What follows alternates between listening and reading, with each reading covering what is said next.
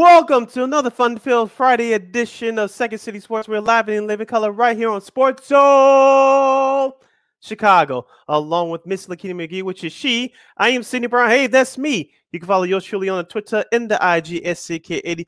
Once again, that's SCK80. That's SIDKID80. That's SIDKID80. You can follow me at Keenan McGee on the Twitter and at Keenan_McGee on the IG. Make sure you download that Sports Zone Chicago app wherever you get your apps, whether it's the Apple iTunes Store, Amazon, or Google Play. You could listen to any of our other 5 live shows, including this one, Second City Sports. If you happen to miss it, that's why we tell you to download the app. When you download the Sports Zone Chicago app, you can catch any of our shows archived. You can listen and watch them back at your own leisure. Speaking of Sports Zone Chicago, you can follow Sports Zone Chicago on all social media platforms, Facebook, Twitter, Instagram, and YouTube. And you can catch the audio version of this podcast, Second City Sports, by simply subscribing to War on Anchor. We're available on all podcast platforms, including that iHeartRadio app. Make sure you type this in your search engine boxes on those podcast platforms, WARR on Anchor. And you can follow War Media on all social media platforms, Facebook, Twitter, Instagram, and YouTube. And thank you very much in advance for your support. Like, share, subscribe, and tell your friends. We are unapologetically fun, and we have very definite opinions. And if you want to comment on any of our topics during our 2-hour extravaganza, you can go to Sports Zone Chicago's Facebook page or Sports Zone Chicago on YouTube. Type in your questions or comments in the comments section. Lakina will get them up on the screen for you, but if you decide to do something stupid or decide to troll, Lakina will give you the Kevin Durant boot. Bye-bye. I love saying that. Speaking of giving folks to boot, Lakina, let's kick off this hashtag Football Friday edition of Second City Sports with getting the basketball discussion out of the way for this first block of the show. Lakina, the Chicago Bulls are currently standing with a record of 27-22, still tops in the Eastern Conference. They got embarrassed by Brooklyn on Wednesday night, 138-112, after blowing out the Pistons on their home floor the night before. Lakina, I know I saw your tweets. You said that Bulls Twitter should be fun after that game. I told you on there way more than I am. Lakina, I could sit here and say that I'm very upset at the Bulls losing that game, especially the way they did, but I'm not. Could it be a sign of things to come? That remains to be seen. But what I saw on Wednesday, Brooklyn was more focused. They out-hustled the Bulls, and they were the better team. Now, if you really look deep into it, this is the second time the Bulls got outclassed, outshot, and out-hustled. This is the second time in the last 3 games. We talked about what happened in Dallas last Sunday. You corrected it against Detroit, even though they were a much lesser team. But against Brooklyn, fun for national television audience, I'm not real upset, but this could be a bigger sign of things to come. They have a game again on ESPN tonight at 6:30 against the Warriors. We'll give you a quick preview of that game coming up. But let's go back to Wednesday, Lakina. I'm not going to sit here and say that this Bulls team is overrated. I'm not going to sit here and jump off a bridge saying that this season is over. They're not any good. But I did watch the Yes Network post-game show. Frank Garsola is a long-time NBA, right? He's one of their analysts on the show. And he pointed out a play early in that fourth quarter with Blake Griffin diving for a loose ball. It was a couple other players who diving for loose balls, and that's when they were on their gigantic run after the Bulls tied the game at 71 midway through the third quarter. And I said to myself, that was the Bulls for most of this season. Brooklyn out-hustled the Bulls. They are smarter than the Bulls. They shot the ball better than the Bulls. Those little hustle plays is what makes the difference in you winning and losing ball games. Brooklyn was the better team doing it that night.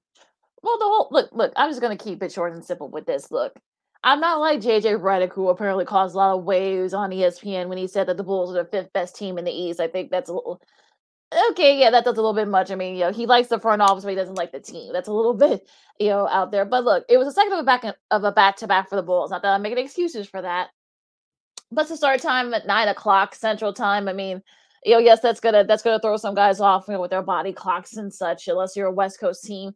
And the way Durant was shooting the ball, I mean, he was 7 for 10. And for field goals and 3 for 4 from 3. I mean, they were not going to get blown out by the Bulls this time. The last couple times the Bulls did beat the Nets, they weren't at full strength. Now they have full strength now with KD and Irving and Kyrie and Harden. They all contributed.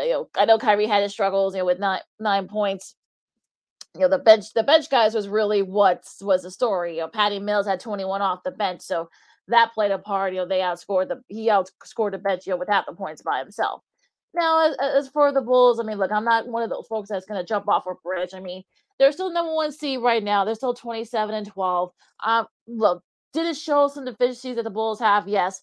I'm not going to say they're going to finish the number one seed in the East. They may not do that. They got a very tough stretch coming up, including one night against Golden State. But look, the DeRozan was upset. They lost Derrick Jones Jr. early on with a knee injury. Thankfully, he's going to be gone about a month, so that's good news. Vucevic had his struggles, with the ball. Also, to Lonzo Ball, who's still coming back from COVID. People got to remember that. He's still working on his conditioning. Zach, he had 22. Kobe White had 18 off the bench, so 16 off the bench, I should say. So that helped a little bit. But look, I'm not going to sit here and say, "Oh my God, the sky is falling. Everybody should just, jump jump into Lake Michigan and just go." But no, don't do that. You still got a good, look, the Nets lost to OKC last night. That should tell you something. So can we stop the freak out now, please? Because you know how Bulls Twitter is, and I'm, it's always a fun place, that little Twitter fandom. But yeah, like, I'm not gonna sit here later freak out because, oh my God, the Bulls got their butts kicked. Look, it's a long season. We're only about halfway through. Look, they got a very tough stretch coming up, and look, they play again in a couple of weeks. So I think people just need to chill on everything and all their takes. I'm with our buddy Kyle Mills, who said the same thing. That, look, all you clowns can have your little takes and such. The Bulls are still number one seed, and I think they'll be just fine. You're listening to Second City Sports on the hashtag Football Friday. We're live in the living color right here on Sports Zone Chicago City. Lakina are with you here on Second City Sports as we discuss the Chicago Bulls. As you mentioned, Lakina, some of the key players for the Bulls, they didn't do as well on Wednesday. As you mentioned, Lonzo Ball, who I expect more from. He's still battling COVID. He's starting to get his conditioning back. Vucevic, I'm not going to beat him up on him too much. He's not free of criticism, don't get me wrong, but he needs to step it up a little bit more. Let's remember, too, you mentioned the Derrick Jones injury. Let's remember, too, Alex Caruso has not been back in weeks. And you want him healthy, completely healthy, especially during the stretch run, to get prepared for the stretch run after the All-Star break, heading to the playoffs. You want him as healthy as possible, because when he was in there, as we talked about at the start of the season, he was giving you energy. He was giving you additional scoring. He brought the energy off the bench on the defensive end. And this is something that the Bulls are missing right now. You mentioned Kobe White. He's been having a good stretch. No one had a good game on Wednesday, but Kobe White had a good stretch off the bench. Tony Bradley Jr. really did do anything. My guy, Alfonso McKinney, even though he scored 5 points, he struggled, but the game was out of reach at that point. The two key players on the Bulls right now that are missing in action are Javonte Green, who's still injured, and Alex Caruso. I ask you, Lakina, I'll ask our listeners, the ones that are listening and watching, go to our Facebook page at Sports Zone Chicago or Sports Zone Chicago on YouTube. Who is the MVP of this Bulls team right now? Be careful with your answers. I know, well, see, it has to be DeRozan. It has to be LaVine. It has to be the head coach, even Billy Donovan. But the real MVP of this team right now, even though he hasn't played in weeks and they'll need him, especially at the end of the season, is Alex Caruso for me. Who's truly the Bulls team MVP right now in your mind? Well, I think you can go multiple directions, of course. With DeRozan, you can go with Alex Caruso. Zach, of course. Ayo has been a solid, has contributed a lot to his rookie season. I mean, look, there's so many guys you can go with. And I think, let's remember this team, like you said, they're not at full strength right now. Caruso's still out with COVID and various injuries. So hopefully he'll be back during the stretch run. I mean, because the fact that they're still number one right now in the East, in a very tough Eastern Conference, is a testament to both the team and to the coaching staff. So, that, like, you can go in all different directions. I think right now, since we're only about halfway through the season, we're just getting to the halfway point. I don't really think that there's any one person that you can say. I mean, everyone has contributed in different forms. You saw. It was guys step up when DeRozan was in protocols, when Zach was in protocols. I mean, they did what they could, before they had to pause. Everything else, I mean, it's just like, okay, this guy's, defensively, Kobe White coming back and such. I mean, at this point, look, AK and Eversley, they play things really close to the vest. And there was a report that came out that said, well, they're thinking about maybe trading Kobe White or maybe even P. Will, who's still hurt right now. I don't believe that. First, there was a New York-based writer who said this. Plus, the fact that we know that AK never say move in secret. So Yes. anybody You know that that's bad boys saying, move in silence. yeah, anybody that says, well, I know what they're doing, they probably don't. They probably heard it from somebody else, second or third hand or whatever. But look, there are guys out there. I mean, like Boogie, because I know he's where he's at. I mean, I don't know why the Bulls don't want him to come on come on when he was out, but who knows? Maybe he'll be available in a couple of weeks again. But at this point of the season, there's really nothing you can really, you can't really pinpoint one guy as the MVP right now. Tonight, the Bulls will host the Golden State Warriors in the second and last meeting of the season between these two teams. Remember, Lakina back in November during Thanksgiving weekend. It was the first game that Nikolai Vucevic missed because of COVID. That game was on national television as well, and the Bulls got embarrassed. And that was before COVID hit the whole team. But tonight, the Warriors come in with a 30-11 mark. The Bulls, as I mentioned, 27-12. The Warriors got embarrassed at Milwaukee last night, so that's good news if you're the Chicago Bulls. On one hand, because the Golden State is playing in their second of back-to-back on their current East Coast road trip. But if you're the Bulls, call me crazy, Lakina. I think they could do both. It is imperative for this team to play well tonight, and it is imperative for this team to beat the Warriors because not only what happened to you back in November, but the way you got embarrassed on Wednesday night. And as I mentioned at the top of the show, the way that you've been playing 2 out of the last 3 games getting embarrassed. Well, and also too, Clay's going to be out too because they're easing him back into it. Draymond's still struggling. He's still hampered by that calf injury, so he probably won't play tonight either. Steph struggled. I know they're probably going to want to kind of redeem themselves after being embarrassed on national television by the Bucks. But I don't think it's imperative that the Bulls win this game. Now, it's imperative that they play well, and I'm sure they're going to feel like people are kind of giving up on them and stuff because they got stomped on. But look, I think if they end up beating if they beat the Warriors, okay, cool. But if it's a close one and Steph just goes nuts tonight and, they lose that way, I mean, there's no shame in that. He's done it to a lot of teams this year. So, look, I don't think it's imperative. I'm not going to go that far, but I think winning would be, yes, it would be good if they won. But if they don't, especially at least as long as they put in the effort like they did, they will struggle in the field. If they can jump on the Warriors early, and Steph continues his struggles, then I could kind of see them sort of pulling away and winning this game. I mean, this isn't a do or die thing for them, but I think for confidence wise, I think that might be a better way to put it. But this is their last meeting unless they meet in the finals. So, I think if you're the Bulls, I think you definitely want to put in a good show tonight and perhaps hopefully win this game. You're listening to Second City Sports on the hashtag Football Friday edition. We're live and in living color right here on Sports Zone Chicago City. Lakina here with you on Second City Sports. Lakina, let's get to the best and the worst from the NBA from this past week. We'll start off going backwards. We'll go back to last night's action. I want to focus in on the Minnesota Timberwolves. They're 2 games under 500 after losing to the Memphis Grizzlies last night. 116-108. Desmond Bane continues to be one of the surprise players in the NBA. He had 21 points off of 5 of 12 shooting for the Memphis Grizzlies last night.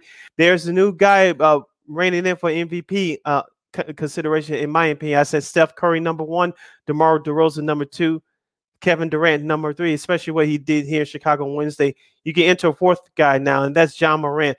Ja Morant didn't wow anybody in the stat sheet last night, but he's been playing very well as of late ever since he returned from injury. Remember, he missed 14 games. Memphis went 11-3 without his presence in the lineup, but Ja Morant has made a bigger difference since he's returned. Last night he had 16 points on 5 of 16 shooting, only over 7 for 3-point range, but he did contribute in other ways with 8 rebounds and 9 assists.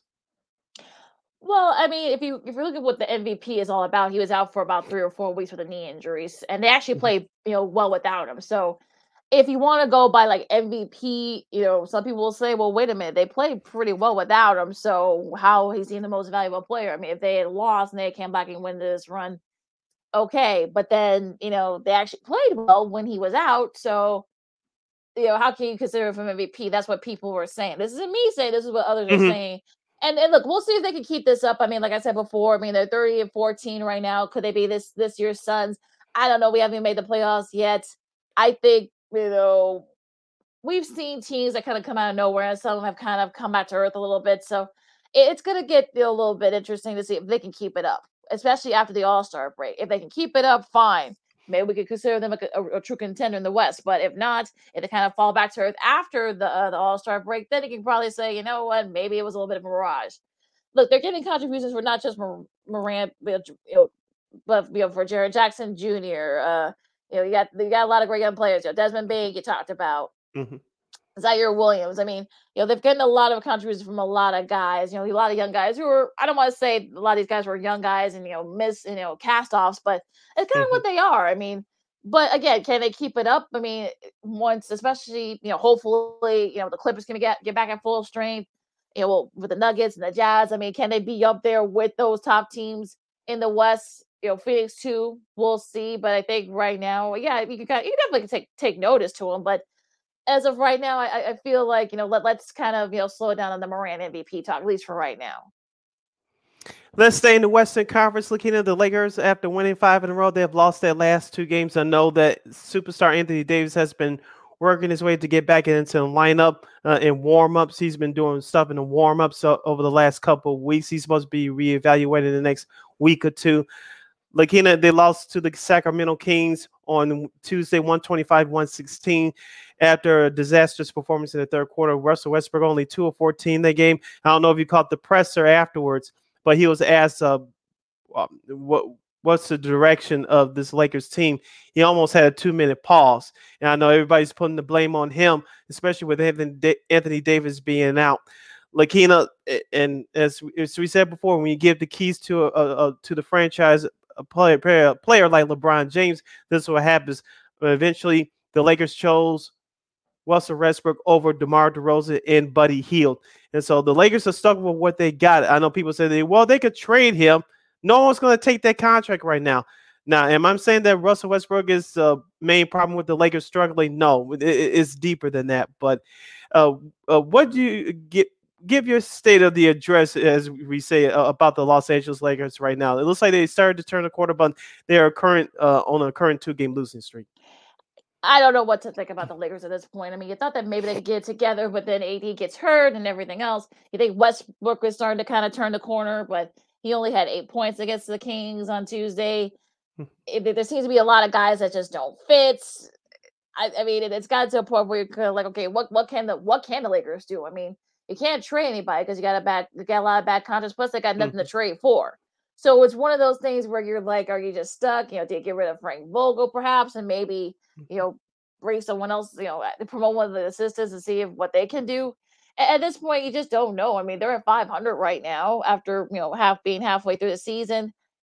I don't know. Can the Lakers get it together? I mean, sure, there's still a lot of season left, but again, the key is going to be AD starting to staying healthy, and I think that's been the problem. No one, I know LeBron got hurt early on. I know AD got hurt.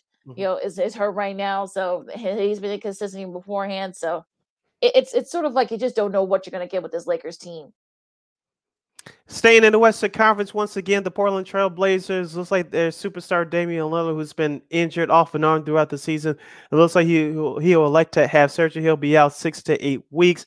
Portland split their 2 games this week. They lost badly at Denver last night.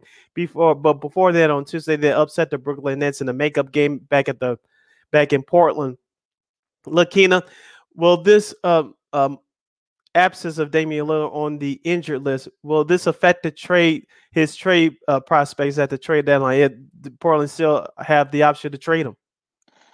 Oh, I mean, at this point, there's really the only thing you gotta do is get him healthy. I think that's the only thing right now. And if you're Portland, I mean, I know some people are wondering how this affects the Bulls because they've got trades and stuff like that. They got to make the playoffs, or else they get their pick. But right now, I mean, I don't know if they're going to trade him at this point. I mean, I know Portland has been struggling this year. I just, you really don't know. I mean, getting him healthy. I mean, he's been in and out of the lineup too, even before the abdominal injury. So you just, you just don't know with him. And at this point, I'm not going to say this is a lost season for Portland, but if you try to maybe try to make a run for the play-in, and maybe perhaps, I don't know if the trade value is off the table, but again, you just got to wait and see if he can come back from the surgery in the next few weeks. That's really the only question that you have right now. And speaking of trade rumors, of course, now you're starting to hear the Ben Simmons rumors. He was part of a trade package which involved Tobias Harris. It looks like no one is budging at this point. Lakina, do you still have, for lack of a better word, faith that Philadelphia is going to get what they want at the trade They're deadline for not. They're Ben not. They're Simmons? not. They're not. They're not. I'm gonna keep it simple. I They're don't not. think so either. They're not. They're not. Let's just move on because we're almost at the break. And before we get into the scheduling, what else caught your eye this week in the NBA? Yeah, it's just that Philadelphia continue to win without Ben Simmons. Obviously, Joel Embiid looks like he's starting to get his game back. I know they beat the Hornets on Wednesday. Speaking of Charlotte, they beat the Bucks earlier this week, this past Monday. So watch out for Charlotte. We talked about their young talent, Keenan, at the start of the season. You still have scary Terry Rozier. You still have Gordon Hayward, and you still have Bridges, and you still have a LaMelo Ball, the second-year guard. And so that's a nice young team. I know not too many people paying attention to them, but they could get into the play-in tournament, but they could sneak into that 7th spot. You never know. Yeah, and I think that's going to be, I look, it's like you gotta love these play-ins because it's going to this is where it gets a little bit weird, but we'll see. I mean, you thought that maybe they get together, maybe they are starting to turn a corner. I don't know, but as we get to later on in the season, hopefully, guys will come back and maybe we can finally see this team for what we know that they can be. So we'll just have to again, we're only halfway through, and some of these teams are like the Bulls are making up for all these games that are missed due to COVID protocol. So this is gonna get very interesting. Yeah, and also too, before we break down the schedule coming up for this weekend starting tonight, let's give props to the Cleveland Cavaliers as well. Even they got embarrassed at Golden State last Sunday night in the return of Klay Thompson. They beat the Jazz the other night, and they beat the Sacramento Kings on their current West Coast road trip. So Cleveland's not going anywhere either. Yeah, that was a nice win for Cleveland, especially after what happened a couple of games before. So the fact that they were able to beat Utah by 20. That's Lamar Stevens. He's not a name that's probably he's not a household name yet, but he's been kind of leading the charge for Cleveland, especially with now Rubio is out, so they've been kind of kind of staying flat. But we'll see if they can keep it up. I mean, hopefully the injuries doesn't come back to haunt them.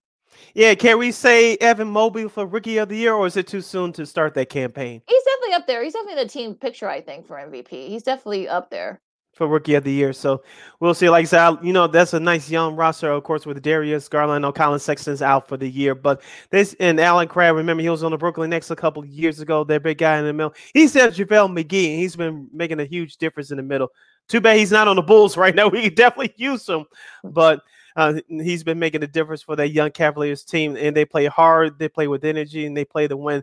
And right now they're still hanging around. They're more just hanging around. They're right in the thick of the Eastern Conference standings at the playoffs will start today. Lakina, before we break for the bottom of the hour, let's get to some of the key games for this weekend in the National Basketball Association, starting with tonight, of course, the first game of the ESPN doubleheader is Golden State at Chicago to take on the Bulls at 6:30 p.m. Central Standard Time. At 6 o'clock, we have Orlando at Charlotte. At the same time, we have the Raptors, who've been coming on very strong lately. Watch out for Scotty Barnes, the other rookie for the Raptors. He's been playing very well, too, this year. They'll travel to Detroit to take on the Pistons at 6 o'clock. The Suns will continue their East Coast road trip. They'll take on the Pacers tonight at 6 p.m. And also at the same time, the Celtics will face Philadelphia. They'll visit Philadelphia to take on the Sixers at 6 p.m. Speaking of the Cavaliers, they'll travel to San Antonio to take on the Spurs at 7:30. The Rockets and the Kings will wrap up the night tonight at 9 o'clock. In the second game, the ESPN doubleheader will feature the Memphis Grizzlies hosting the Dallas Mavericks. Yeah, going back to the Cleveland-San Antonio game, I think definitely Evan Mobley is the MVP for the Cavs. And also, too, he's right there in the thick of it for Rookie of the Year. And he's been one of the reasons, especially with, like I said before, hopefully the injuries don't come back to bite them, but they might run out of gas. But we'll just have to wait and see with them. Now, going to tomorrow's game, Saturday, you got Toronto and Milwaukee at 5:30, kind of an early start here right before the wild card games. Then you got Portland and Washington. Portland starting their East Coast trip. New York, who got a big win a couple of nights ago. They play Atlanta, New Orleans, and Brooklyn. That should be, I'm sure Brooklyn's going to want to kind of redeem themselves after being blown out by OKC. Philly and Miami, I'm a little surprised that game's not being televised. I think, Miami's been sort of staying afloat thanks to Eric Spoelstra with now Bam still out, Jimmy's been out too. So That they've been playing pretty well. Cleveland and OKC, of course, the Bulls. They play at Boston. They've had some pretty interesting games this year. That'll be the second of the back-to-back going off the Warriors game tonight. Yeah, that should be we'll see if they got any juice left. I think Bulls fans should be a little more forgiving. You got the Clippers and the Spurs. That should be interesting. At 8:00, on the NBA TV game, you got Los Angeles and the Lakers in Denver, I should say. So that should be a fun one on NBA TV, and also Orlando and Dallas finishing up the nightcap. And taking a look at Sunday's action at high noon, we'll have the Phoenix Suns visiting Detroit to take on the Pistons at 12 noon. At 5 p.m., we'll have the Sacramento Kings hosting the Houston Rockets.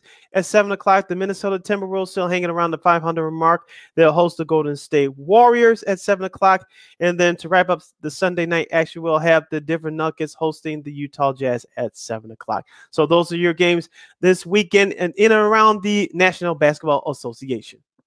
All right, so we're going to take a quick break. We're going to recap the thrilling national championship game as Georgia wins their first college football national championship in like 42 years. We'll preview that. We'll review that great game. Also, too, the Bears and they're pretty much inviting everybody to talk to for their head coaching and GM positions. We'll have more of that coming up next. Help wanted.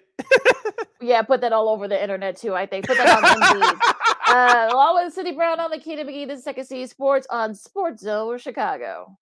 AutomotiveMap.com presents the Sports Flash on the Sports Zone Chicago.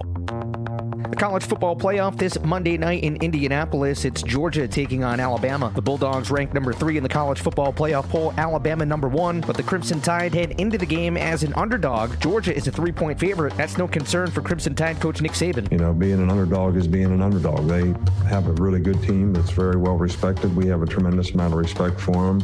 It's important for our players to know what they need to do to be able to continue to have success in the next game, regardless of what happened in the last game. Alabama beat Georgia in the SEC title game, but Bulldogs head coach Kirby Smart doesn't see that as a factor. It's really separate from the SEC championship, other than obviously everybody will be using that tape to look at matchups and look at tendencies and things. For lightning fast sports updates, download the Score app. It's free and one of the most popular sports apps in North America. I'm Chuck Sanders. That's the Sports Flash on the Sports Zone Chicago. This is the feeling you get when you have a dedicated Fidelity Wealth Planner looking at your full financial picture. Someone working with you on a flexible, comprehensive wealth plan based on your goals, helping you balance risk and reward. It's being able to enjoy today because you have a plan for the future. This is the planning effect from Fidelity. Learn more at fidelity.com/wealth. Investment minimums apply. Fidelity Brokerage Services, LLC. And now an important message from Exergen. A critical new FDA study proves that non-contact thermometers are not accurate. They also have inaccurate information on their labels regarding accuracy. New COVID strains are on the rise, and non-contact manufacturers are being irresponsible at a time when accuracy matters. Accurate temperature measurements are essential. Switch to Exergen because they are accurate and backed by over 100 clinical studies. Be sure, be accurate with Exergen. Learn more at Exergen.com.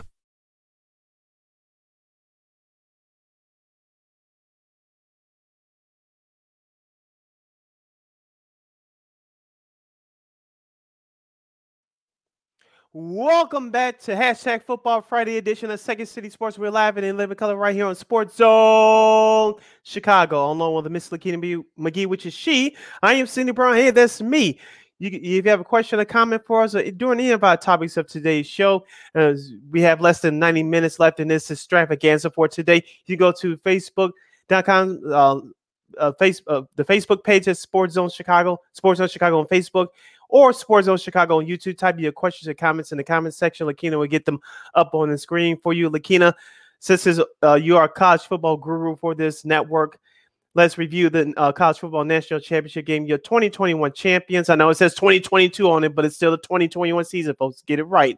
The Georgia Bulldogs, we say congratulations to them. They defeated the Alabama Crimson Tide 33-18 this past Monday in Indianapolis, Indiana, and Lucas Oil Stadium. Lakina, I told you that the Georgia defense will have to get after Bryce Bryce Young. Bryce Young. Bryce Young. Thank you. He's blanking on me. Thank you, Bryce Young. Early, and I told you Stetson Bennett had to play a good game. He didn't have to carry the team, but Stetson Bennett did enough to help Georgia when Georgia pulled away in the fourth quarter. But Stetson Bennett was 17 and 26, 224 yards, no interceptions, but he threw 2 touchdown passes. Also, you had White running the ball 13 times for 84 yards. He had a key touchdown there. But Lakina, it was all about Georgia's defense, especially in that fourth quarter, which helped them pull away from Alabama. It was close all the way, but Georgia made a few big plays at the end.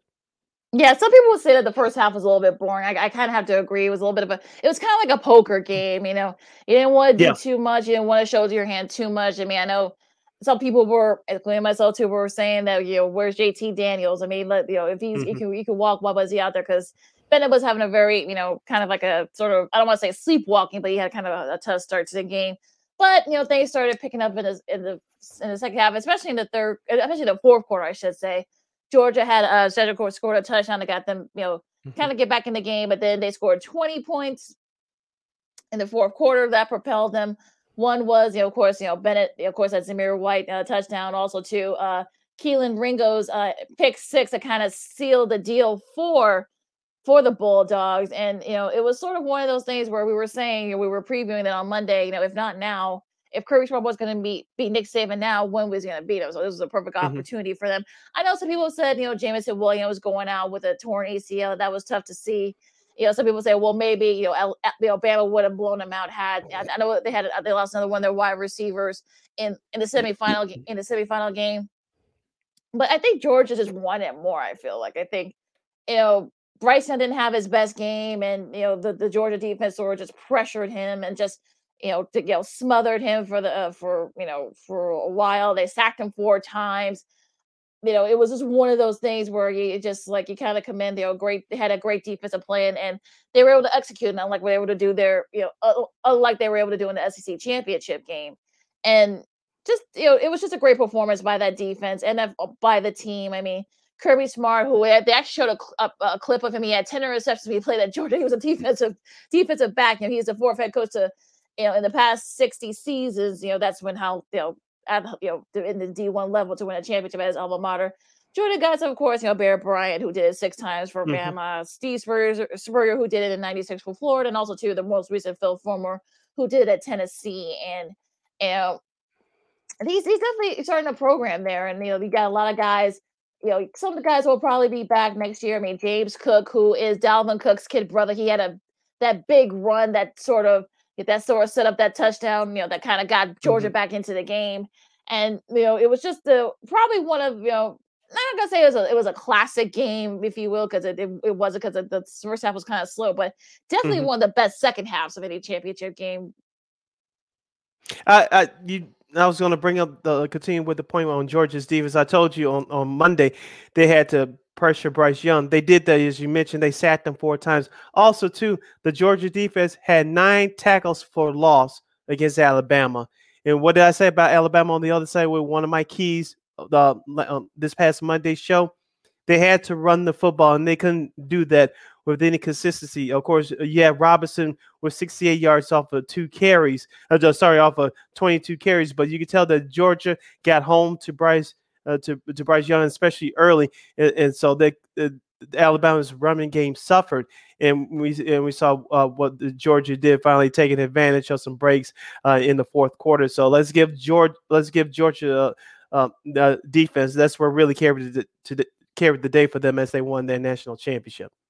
Yeah, it really did. I think that kind of, I think they may have been caught off guard. I think the SEC championship game. Yeah, I think they're definitely up there in the team picture. It's probably one of the best defenses ever. I know we don't recency bias aside, but that was that was just a great performance by that Georgia defense. And look, I mean, they're just a second school to win a national championship in the BCS college football playoff era. That's 98. Despite not winning their conference title, Bama they did it twice in 2011 and 2017. So, definitely a lot of stats here for Georgia. Stetson Bennett, who was a walk-on earlier this year, he's the first walk-on to defeat a Nick Saban coach team as a starter. Brian Griese did it when he was at Michigan. When Saban was at Michigan State. Just, and they didn't give up a lot, and they won 13 games by 15 plus points in a season. That's the Clemson team that did in 2018. So a lot of, definitely a lot of stats and a lot of firsts for Georgia, of course, breaking their 42 year national championship title drought. Well, 40-year national championship title drought. That was the second longest after Auburn did a few years back, of course, about 10 years ago. It's been already like 12 years already with Cam Newton. Mm-hmm. So, I know they're still partying down there in Athens, and they have every right to. I think they're going to do a parade, I think, today or maybe tomorrow. But yeah, just, they deserve it. And, it's been like years, and I'm sure they're still going crazy down there in Athens. Yeah, one more nugget or two on this game before we move on. Bryce Young, we mentioned for Alabama, Lakina, even though he did pass for 369 yards and a touchdown, he had 2 critical interceptions, and that's not good, and that's not a formula for Alabama's success. As we mentioned, their running game was shut down and by Georgia's defense. Now, on the other side, Alabama's defense did well. They went home on Bennett 5 times, but check out this stat, Lakina: no interceptions. When's the last time the Alabama defense finished the game with no interceptions? Well, and also, yeah, I mean, it's been a while, and I know that was a weird like interception, or maybe they thought it was a fumble that was recovered. I don't know how they counted that, but Bennett, I think, just threw the ball. I don't think it was a fumble, but that's another thing. But Branch was just there, and he picked it up. Was in bounds, and then it became a fumble. So it was just one of those weird, probably one of the weirder ones. But yeah, I mean, we saw this. The defense was always a struggle for Alabama, and that's what happened with them against Texas A&M. That got their first loss. They were to kind of get together a little bit late, but Georgia, I think, was determined to kind of pick some holes to the Alabama defense, and they did just that, especially through their running game. I mean, Cook and White, had some big runs for them. So, that I'm sure that's going to be a thing that I'm sure they will address during the offseason. Of course, they're still the 2 early number 1 ranking for next year. So All right, you're listening to Second City Sports and the Hashtag Football Friday edition right here on Sports Zone Chicago. We're live and in living color. Sid Lakina here with you. Lakina, before we get to those RES Chicago Bears, let's go to one of your other favorite subjects. We'll start to talk about this on the show as we go along here in the next few weeks or so. That's college basketball. One matchup in particular I'm looking forward to tonight. They'll take place down there in Champaign. That's at 8 o'clock p.m. Central Standard Time on FS1. The number 25 ranked team in the nation, defying the line now. Yes, Illinois at 12-3. They'll host the struggling 76 Michigan Wolverines. What's going on with my guy, Juwan Howard? I think, COVID, I think some other stuff. I think the guys just aren't shooting the ball very well for Michigan. I think that's probably the reason why they're definitely one of the disappointments this year in college hoops. I mean, they're 7-6. I know they had to pause for a little bit. I mean, I think this could be sort of like, the thing that kind of jumpstarts their confidence. They can beat Illinois at Illinois, which they've done before the last couple of times.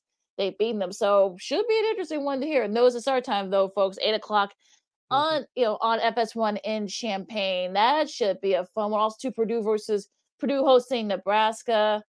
That should be a nice one. That's going to be the first half of that doubleheader, the Big Ten doubleheader on FS1. So make sure you note the start times. And the Illinois has been kind of up and down. I mean, I think that Big Ten conference is wide open.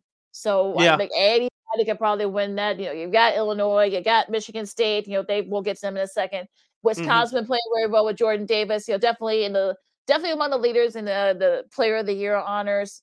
Ohio State is also Iowa. They might sneak in there too. So there are a lot of that Big Ten is wide open in hoops. So I don't think a lot of people realize how deep this conference is. I know they had a tough go last season, with COVID and everything. But yeah, it looks like this year it's definitely more wide open. Yeah, take a look at some of the key games for this weekend. Let's start off with tomorrow's action for college basketball, which is Saturday at 11 a.m. on the Big Ten Network. 8-6 Northwestern. Yes, Chicago's Big Ten team, air quotes. They'll travel to East Lansing to take on the number 10 ranked team in the nation, the Michigan State Spartans. The Spartans check in at 14-2, as I mentioned, Northwestern at 8-6. I don't think Northwestern has a chance anymore. Lakina, I'll save you the breath. I think Michigan will beat them by 20. I'll leave it at that. At 11, At 11 a.m. on Fox, Big East action, 10-4 Creighton. The Blue Jays will travel to face number 17 ranked Xavier. That The should Musketeers. that should be a fun one. That's 11 a.m. on Fox. Texas Tech, coming off a couple of big upsets. They beat Kansas and they beat Baylor without their top player, back to back. We'll see how they do against the Fighting Bruce. Although I think he's not coaching right now because of COVID. I think he might be back tomorrow. I'm not sure. So that should be a good one on 11 a.m. on ESPN2. Seton Hall coming off an upset loss to DePaul. Look, hey, they have one. They have like at least a couple of these. So they got their first. It might not be as bad. We gotta get our guy Josh Hicks on, but it looks like DePaul. I'm not saying they're gonna make it to the tournament this year, but it looks like things may start to turn around there. So they might not be as bad as we expected the last several years. Well, I mean, they think they're like 1-6 in their conference right now, but they're mitigating circumstances. So we'll see if maybe they've turned the quarter. But Seton Hall, they play Marquette. That's 11 a.m. on FS1. A good one here in the SEC. You got the number 22 ranked Tennessee Vols going up against Kentucky and Lexington. That's a noon game on Let's go ESPN. Tennessee. The hell with Calipari. Oh Lord, okay. I just sneak that one in there. All right. West Virginia, Kansas. That should be a fun one. That's at 1:00 on CBS. Arkansas and LSU. I know Eric Musselman is going to be out a couple of games. I think he's out due to COVID protocols. But LSU has been playing very well. They beat Kentucky last week, so that should be a fun one. That's at 1:00 on ESPN. Texas and Iowa State. That's if you have the Big 12, / ESPN Plus. That's a 1:00 game, so you guys can check that and stream that game out. Any other games that kind of like catch your attention tomorrow and Sunday? I wish this game was on television tomorrow, but number 2 Gonzaga will face Santa Clara at 3:00. Gonzaga, the number 2 team in the country. The Bulldogs are at 13-2. I want to watch them play, but it looks like I'll have to wait for that one. But it looks like I'll be able to watch this next game at 3:00 on ESPN Plus. My guy Penny Hardaway, let's see if he can get his 10th win of the season as Memphis will play East Carolina on the road. Definitely, it's definitely tough down there in North Carolina for East Carolina. But that should be a fun one there. Let's see, Baylor hoping to bounce back from their loss to Texas Tech. They play Oklahoma State at 4:00 tomorrow. That should we'll see if Scott Drew's guys can bounce back after that loss. Stanford and Washington. I know Stanford upset USC, although they play Washington. I know the schedule in the Pac-12 has been very weird due to COVID. Some teams are a pause. If you saw some of the games last night, the Oregon UCLA games as well as the Oregon State USC game, there was basically nobody there, just the family members. There were no cheerleaders or band on the sidelines. I guess because of COVID, so it's gonna be like this for the next couple of games. So it's gonna. I don't know if that's the case with all the Pac-12 teams. I don't know if that's the case at Washington. You probably gotta watch that game if you've got the Pac-12 network. But yeah, it's a little weird right now. But we'll see if things are starting to slowly get back into focus here in college hoops. Loyola, they're playing Indiana State at 6:00. That's if you got CBS Sports Network, you can check that game out. Drew Valentine's guys, he's picking up the slack and picking up pretty well for a Porter Moser. He's doing pretty well right now. I think they're they only have one loss in their conference right now. So that might be a fun one there in the Missouri Valley. And just 2 top 25 games for Sunday. Butler will travel to Villanova to take on the Wildcats. That's at 11:00 on FS1. And at the same time on the Big Ten Network, Penn State, 8-6 in Big Ten action. They'll travel to Columbus to take on the 16th-ranked Ohio State Buckeyes. They check in with the 10-4 mark on the year. And old Big East rivals, battle. I know Patrick Ewing's, I think he's been out too because of COVID. Georgetown and St. John's, those two have a very interesting rivalry. I know Georgetown's kind of struggled this year, for various reasons. St. John's as well with Mike Anderson. So, but even so, those two teams are always fun between those two teams when they battle it out in the Big East. It's an old rivalry. We can go all the way back to the Luke Carnesecca, John Thompson, junior days, I should say. So, that should be a fun one. And yeah, so, those are some of your key games. You go into the, Iowa, Minnesota, at 1:00 on the Big Ten Network. So if you guys want to check that game out, that should be a fun one too. So, like I said, I mean, it's sort of, we're getting to the time of year where college hoops, COVID's still an issue, Mhm. I saw that the Providence game against UConn had to be postponed because they're having COVID issues with Providence. Schools are slowly starting to kind of get back into it, but yet you still got some cancellations and postponements, limiting on crowds and such. So it's just crazy right now. And I think they are going to have to push the schedule of the tournament back. I know they don't want to do that, but I think they're going to have to, because you got guys and gals, I'm sure it's happening on the women's side too, having to play like 4 games, like 6 days. And that's a lot. Exactly. That's an NBA schedule, not a college schedule, when you only play 2, maybe 3 games at the most in a week.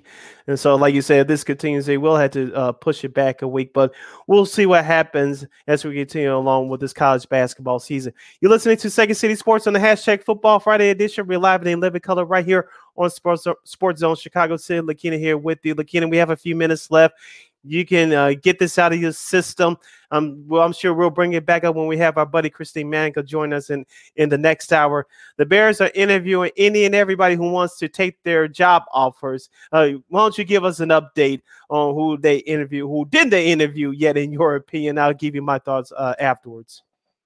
Well, I think they're talking to Brian Flores, who's the former Dolphins head coach. Oh, they actually did? Yeah, I think they're about, if they haven't already. Yeah, so there goes their Rooney Rule. No disrespect to Flores, but each team has to interview a minority candidate with these head coaching jobs. Well, no, they've actually interviewed a couple of black head coaches, also a couple 2 office guys, like 5. No, like 5. So the Bears are making sure they overdo that quarter. Well, remember they got. Continue. They got somebody there that I think that's going to make sure that they do. They interviewed Glenn Cox, who I believe works with the Browns, I believe, and I think he and our buddy Jared Payton, they played together at Miami. So they interviewed him. I know they interviewed I can't even, the Champ Kelly. I can't even say this other guy's name. He's a VP for the Browns right now. Kwasi Adolfo-Mensah. There are like a lot of names, and it's just like I think they're just throwing like spaghetti against the wall to see what sticks at this point. I know Doug Peterson got a look. I know that they're talking to Brian Flores right now. It's a little bit weird. I was doing this preview with Joe Tanksley, our buddy from We Are Radio, and also to Eric Edholm from Yahoo. And Eric, you guys can go back and listen to that on a War Media site, but he brought up a couple of names. Yeah, and I forgot just that quick. It's my old age here. But you guys go back and listen to it. But I think they're at this point. I think they're just kind of picking guys, to see like who's probably the best fit. Do they pick the head coach first and then just see if he can mesh with whoever the GM ends up being? I'm afraid that's going to happen. That's probably what's going to happen. In me.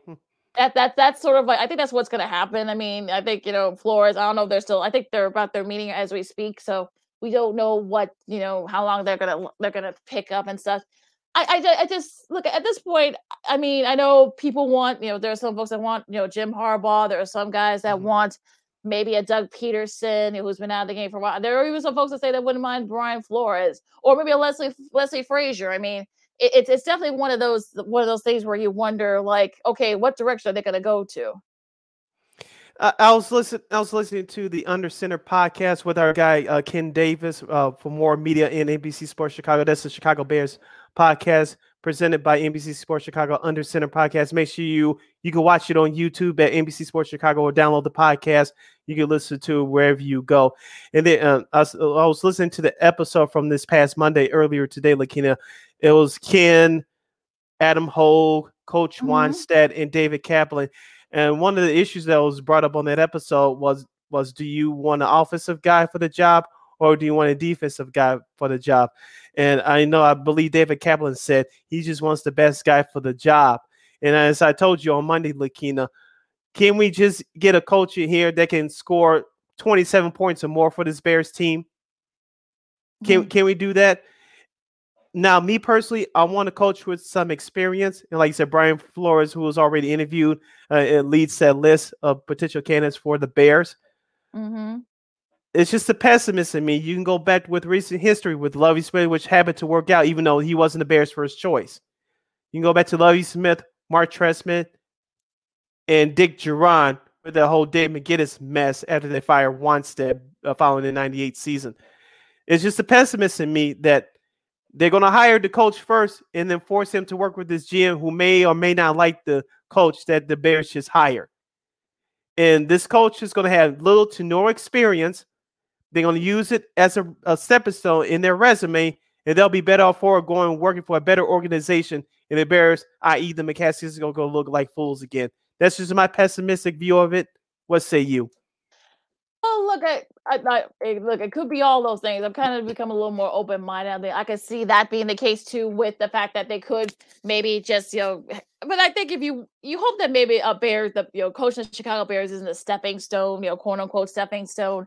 But who knows? But it, like I said, we'll get more into it with Christine. But do you want an offensive guy or a defensive guy? I just want someone who can make good personnel decisions. That's all I want. I mean, do you want the young up and comer? Do you want someone who's a little bit more experienced? Do you want kind of like the old school guy or a new school guy? I don't know. Just don't F it up. If George McCaskey is going to be the final decision, I still think Ted Phillips will probably still be. He'll probably make a few, suggestions too, even though they're not. He's still going to be in the room, even though they don't have to answer to them. But he should be in the room, moving the Bears to Arlington Heights. That's where I need him to stay. Look, I don't know. Oh, what do we know? Yeah, but look, I don't know. I mean, look, at this point, like I said, I'm sure Christine, when she comes on, we'll have her opinions and her thoughts on it. But it's just, I just at this point, I don't know. Who knows what the Bears are going to do? Because I don't think they know at this point. The fact that they're going to have 20 people. They've already had 30. We may have 30 folks coming in, but yeah, it's just, who knows? But we'll talk more about this with our girl Christine when she comes on with us later on the show. But meantime, we're also going to preview Super Wild Card Weekend. Yay! Could there be some upsets in the midst? But I think they will. There might be we a give couple. You our picks next hour. But you never know. But yeah, we'll preview Super Wild Card Weekend and a whole lot more coming up next. This is Second City Sports, and you're listening and watching Second City Sports on Sports Zone Chicago. AutomotiveMap.com presents the Sports Flash on the Sports Zone Chicago. The college football playoff this Monday night in Indianapolis. It's Georgia taking on Alabama. The Bulldogs ranked number 3 in the college football playoff poll. Alabama number 1, but the Crimson Tide head into the game as an underdog. Georgia is a 3-point favorite. That's no concern for Crimson Tide coach Nick Saban. Being an underdog is being an underdog. They have a really good team that's very well respected. We have a tremendous amount of respect for them. It's important for our players to know what they need to do to be able to continue to have success in the next game, regardless of what happened in the last game. Alabama beat Georgia in the SEC title game, but Bulldogs head coach Kirby Smart doesn't see that as a factor. It's really separate from the SEC championship, other than obviously everybody will be using that tape to look at matchups and look at tendencies and things. For lightning fast sports updates, download the Score app. It's free and one of the most popular sports apps in North America. I'm Chuck Sanders. That's the Sports Flash on the Sports Zone Chicago.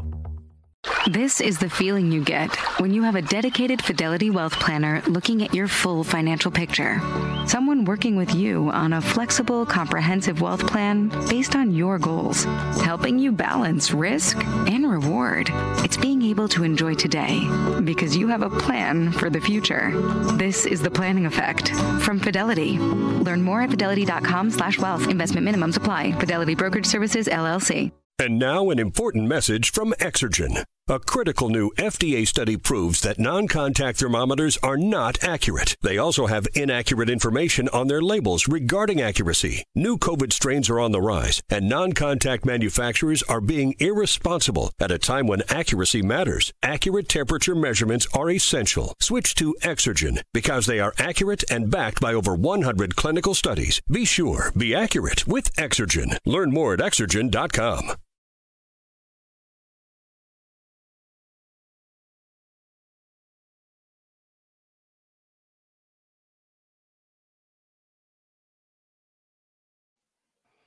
Welcome back to hour number 2 of Second City Sports on the hashtag Football Friday. We're live in 11 color right here on Sports Zone Chicago, along with Miss Lakina McGee, which is she. I'm Sidney Brown. Hey, that's me. You can follow yours truly on the Twitter and the IG at SidKid80. Once again, that's SidKid80. That's SIDKID80. That's SIDKID80. You can follow me at Keenan McGee on the Twitter and at Keenan_McGee on the IG. You have a comment, a question for us during any of our topics on today's show, which is now less than 16 minutes remaining. You can go to Sports Zone Chicago's Facebook page or Sports Zone Chicago on YouTube. Type in your questions or comments in the comments section. Lakina will get them up on the screen for you, but you decide to troll or do something stupid, Lakina will politely give you the beer lane beer boot. Bye-bye. Let's kick this second hour of Second City Sports off, Lakina, with going into our previews of Super NFL Wildcard Weekend. We'll give you our picks with our buddy Christine Manica at the bottom of the hour. Lakina, we have two games taking place on Saturday, which is tomorrow. The first game will be on NBC at 3:30 Chicago time. It'll be the Las Vegas Raiders traveling to Cincinnati to take on the Bengals. Lakina, what are your keys for both teams for this game coming up tomorrow? Yeah, this first game, look, I know this is definitely, to me, I think this one's a little bit of a pick 'em because I feel like this is the first appearance for Cincinnati in a wildcard. If they win, this would be like their first win, like they're like 30 years almost. Since 1990. I was still in grade school. Yeah, so it's been a long time. I know some people will say Vegas kind of backed their way into the playoffs. I know. Well, thank you, Chargers. I know, right? But yeah, that's a whole nother conversation. But yeah, this was going to be very interesting. I mean, you look at the O line for the Bengals. Can they keep Joe Burrow afloat? Are we going to see the good Derek Carr?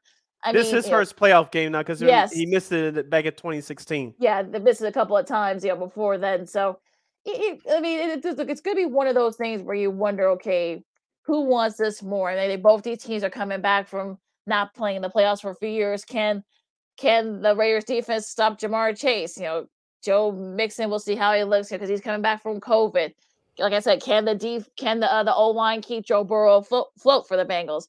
This is definitely going to be one of those days. Can we see a big game from Josh Jacobs? I mean, this is sort of one of those games where you just really don't know what's going to happen. So I think this is probably going to end up being a pick 'em for me. I'm not going to say it's going to be an upset. I'll get to that in a second. But you read the Bengals and the Raiders. A lot of them, most of the players on both teams don't have playoff experience. So this is going to be where it's really going to be like who will shine in this game.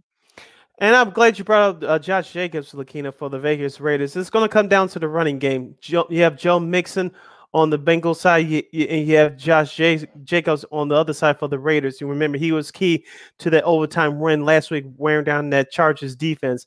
Now, Cincinnati had most of their players out last week as they clinched everything, losing to Cleveland on the last day of the season. But it's going to come down to running the football. And for Joe Burrow, you mentioned that the offensive line and keeping him upright. This will be his first playoff game as a second-year quarterback, and let's see if he could do well. I think he'll definitely benefit from if the running game gets off to a good start, but he cannot turn the ball over. That Raiders defense is hit and miss. We know they're not a dominating defense, but they can create a couple of turnovers here and there. For me, the key is the running game for both teams and not turning the football over, especially if you're Cincinnati. Yeah, I think that's going to be the thing with turnovers and such. So, like I said, this is going to be one of those pick'em games because I feel like maybe you could probably toss a coin and whoever comes up, either team, that could probably win this game. So it's definitely going to be like who shows up. I mean, I know Mixon was number 3 in rushing this year in the NFL, so you got to try and slow him down. You got to slow down Jamar Chase and such.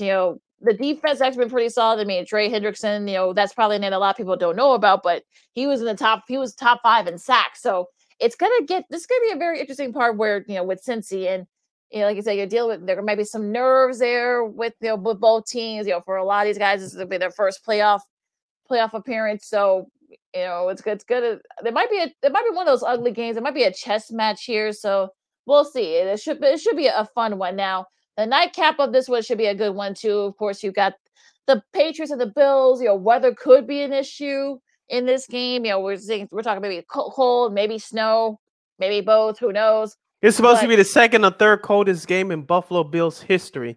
I think it's supposed to be 5 or 4 degrees at kickoff, and it feels, and then the wind chill at -6, if I read that correctly. This is perfect weather at this time of year for the city of Buffalo. Yeah, it should be, definitely a perfect time of year. You're in mid-January in Buffalo, but of course, both teams split their season series. If you're the Bills, I mean, this is sort of your time, and in Orchard Park, I'm sure that place is going to be rocking, and it's going to get very interesting. This is going to be like, are we going to see the first game where it's going to be the running game, so it's going to be very cold, or we'll see in the second game where Buffalo after like the second quarter kind of dominated. So it's just going to be one of those things where you're kind of like, okay, which one are we going to get, or we're going to get a mixture of both? Will it be a high scoring affair? But this is gonna be good. I mean, look, Josh Allen has to not make any dumb mistakes. Will Mac Jones look like a rookie? Will the running will they actually use their running backs in Buffalo? Damian Harris, I know he's been battling injuries. Will he be 100%? So this is gonna be one of those games where you just don't know what's gonna happen. It's going to come down to turnovers and who's going to make the big play. Now, will Bill Belichick use the same game plan as he did a month ago when they beat Buffalo on Monday Night Football? I don't think so. They're going to run the ball for sure. I don't think they're going to run it that many times. But it's going to come down to who can protect the football, who's going to cause the turnover, who can make the big play. I don't think this will be rookie Mac Jones' first playoff game, the rookie quarterback for the Patriots. And Josh Allen, he's been there before for Buffalo. As you mentioned, he cannot turn the ball over either. He's a risky guy. He's a poor version of Brett Favre. But it's going to come down to who's going to make the big play, especially down the field, despite the weather conditions. Mm-hmm. And I think Buffalo on paper has just a little bit more playmakers than on the other side for New England. But as we talked about the last few weeks, Lakina, New England's defense is no joke. It's not dominant. It doesn't have the sexy names on it outside of Dante Hightower, but this New England defense can hang with the best of them. Yeah, they can. I mean, I think if we're going to see like the defense that we saw in the first meeting where they kind of handcuffed Josh Allen, that Buffalo offense, sure, yeah, but they really didn't see too much in that second game. So it's good, like I said before, which defense are you going to get? And I think you have a lot of experience now with Buffalo. You got a lot of these guys feel like they probably felt kind of slighted last year. Being losing to the Chiefs in the AFC Championship game. I think they feel like they have a shot. This is probably their best shot to get into the Super Bowl. So, you know what? I'm not gonna say my pick yet, but yeah, this is gonna be a really big key. It might be a 6-3 game or something like that. Who knows? With the weather being a factor, it's gonna be freezing there. So, excuse me, we'll just have to wait and see. Now, going to the triple header on Sunday with the first noon game on Sunday. You got Philadelphia and Tampa. Now, it looks like it might rain. This might be a problem too with the weather because it might rain down in Tampa. They're expecting a lot of rain, so it could be the battle of running. And we know Philly does run the ball pretty well. So, where do you see this game? I think this game is going to come down to who can run the ball the best. On Tampa Bay side, you have Leonard Fournette. I know you have Ronald Jones. I know they didn't do as well doing it last year. They did it when they had to. But I think this year it's going to be imperative for Tampa Bay to run the ball because looking at all the injuries, especially at wide receiver for the Buccaneers, you don't want to put all that pressure on Tom Brady. So it's going to come down to running the football for them. Now, on the flip side for Philadelphia, Jalen Hurts, he's a second-year quarterback. This will be his first playoff game. You need to protect the ball. And Philadelphia will definitely have to lean on that running game with former Bear Jordan Howard and Miles Sanders. And so, of course, you have rookie wide receiver Devontae Smith out of Alabama, who can go up and get it. I think the running game is going to be key for both of these teams. Also, to Lavonte David, looks like he'll be back to on Sunday for the Bucs. So I think that should definitely help them as far as the defense goes, especially if rain is going to be an issue and they may have to run the ball a little bit. It'll be interesting. It'll be interesting though who steps up for Tampa because I don't know if Fournette. I don't know if he's going to be able to play. So I'm sure they did what they could. I know Ronald Jones Jr. I know he's out. They may have to depend on Keyshawn Vaughn and perhaps maybe Le'Veon Bell if it becomes a running game, and then Brady may not will not have to throw a lot. So this is going to be one of those things where if rain does become an issue, I mean, look, we know Philly can run the ball, so this is going to be one of those, like, okay, will it be a slippery ball? Will they have to deal with something like that? So it's going to be tough, but yeah, this might be a better game. I'm not going to say they're going to win, the Eagles are, but this could be a closer game than a lot of people think it will be. And I agree with you on that point. And I want to bring up this other factor as well. Remember the New Orleans Saints game plan about a month ago when they beat Tampa Bay on Sunday Night Football? Will the Eagles take elements of that game plan and to confuse Tom Brady? Because there's going to be another key as well. That Philadelphia defense is a young and hungry defense. Can they confuse Brady and can they get home to him, especially early? Brady hasn't been sacked that many times outside that New Orleans game. And so let's see, with Fletcher Cox and some of the other young studs on that defensive line, it's going to be imperative for them to get pressure on Tom Brady. They need to take him down a couple of times, but can they confuse him, perhaps come up with an early turnover? Yeah, that's going to be the key. Can the defense, which has sort of been, I don't want to say it's been a weak link for the Eagles, but they're opportunistic. I mean, I think maybe, maybe they can perhaps maybe force, Brady to an errant throw, or maybe force a fumble, or maybe the rain could force, some wet, footballs, but you just don't know at this point. But yeah, it'll be, that'll be interesting one. No doubt about it. Now, probably one of the games in this slate in the Super Wildcard weekend is San Francisco and Dallas. I mean, these two teams, have played against each other a lot. They were in the same division. They played for NFC championships. You can go all the way back to the early 80s and the catch. It's been 40 years, by the way. They just celebrated that anniversary. R.I.P. Dwight Clark. Yes. And, I know people have thought that, oh, well, it's a Tony Romo factor. No, this has been a staple on CBS with, Dallas and San Francisco playing each other. They were in the same division for years. Like I said, they played for NFC championships. We may see CBS may show a lot of clips with, now the late Pat Summerall and John Madden. It would be kind of silly if they didn't. Yeah, this is the first time they broadcasted with those two teams on that network since then.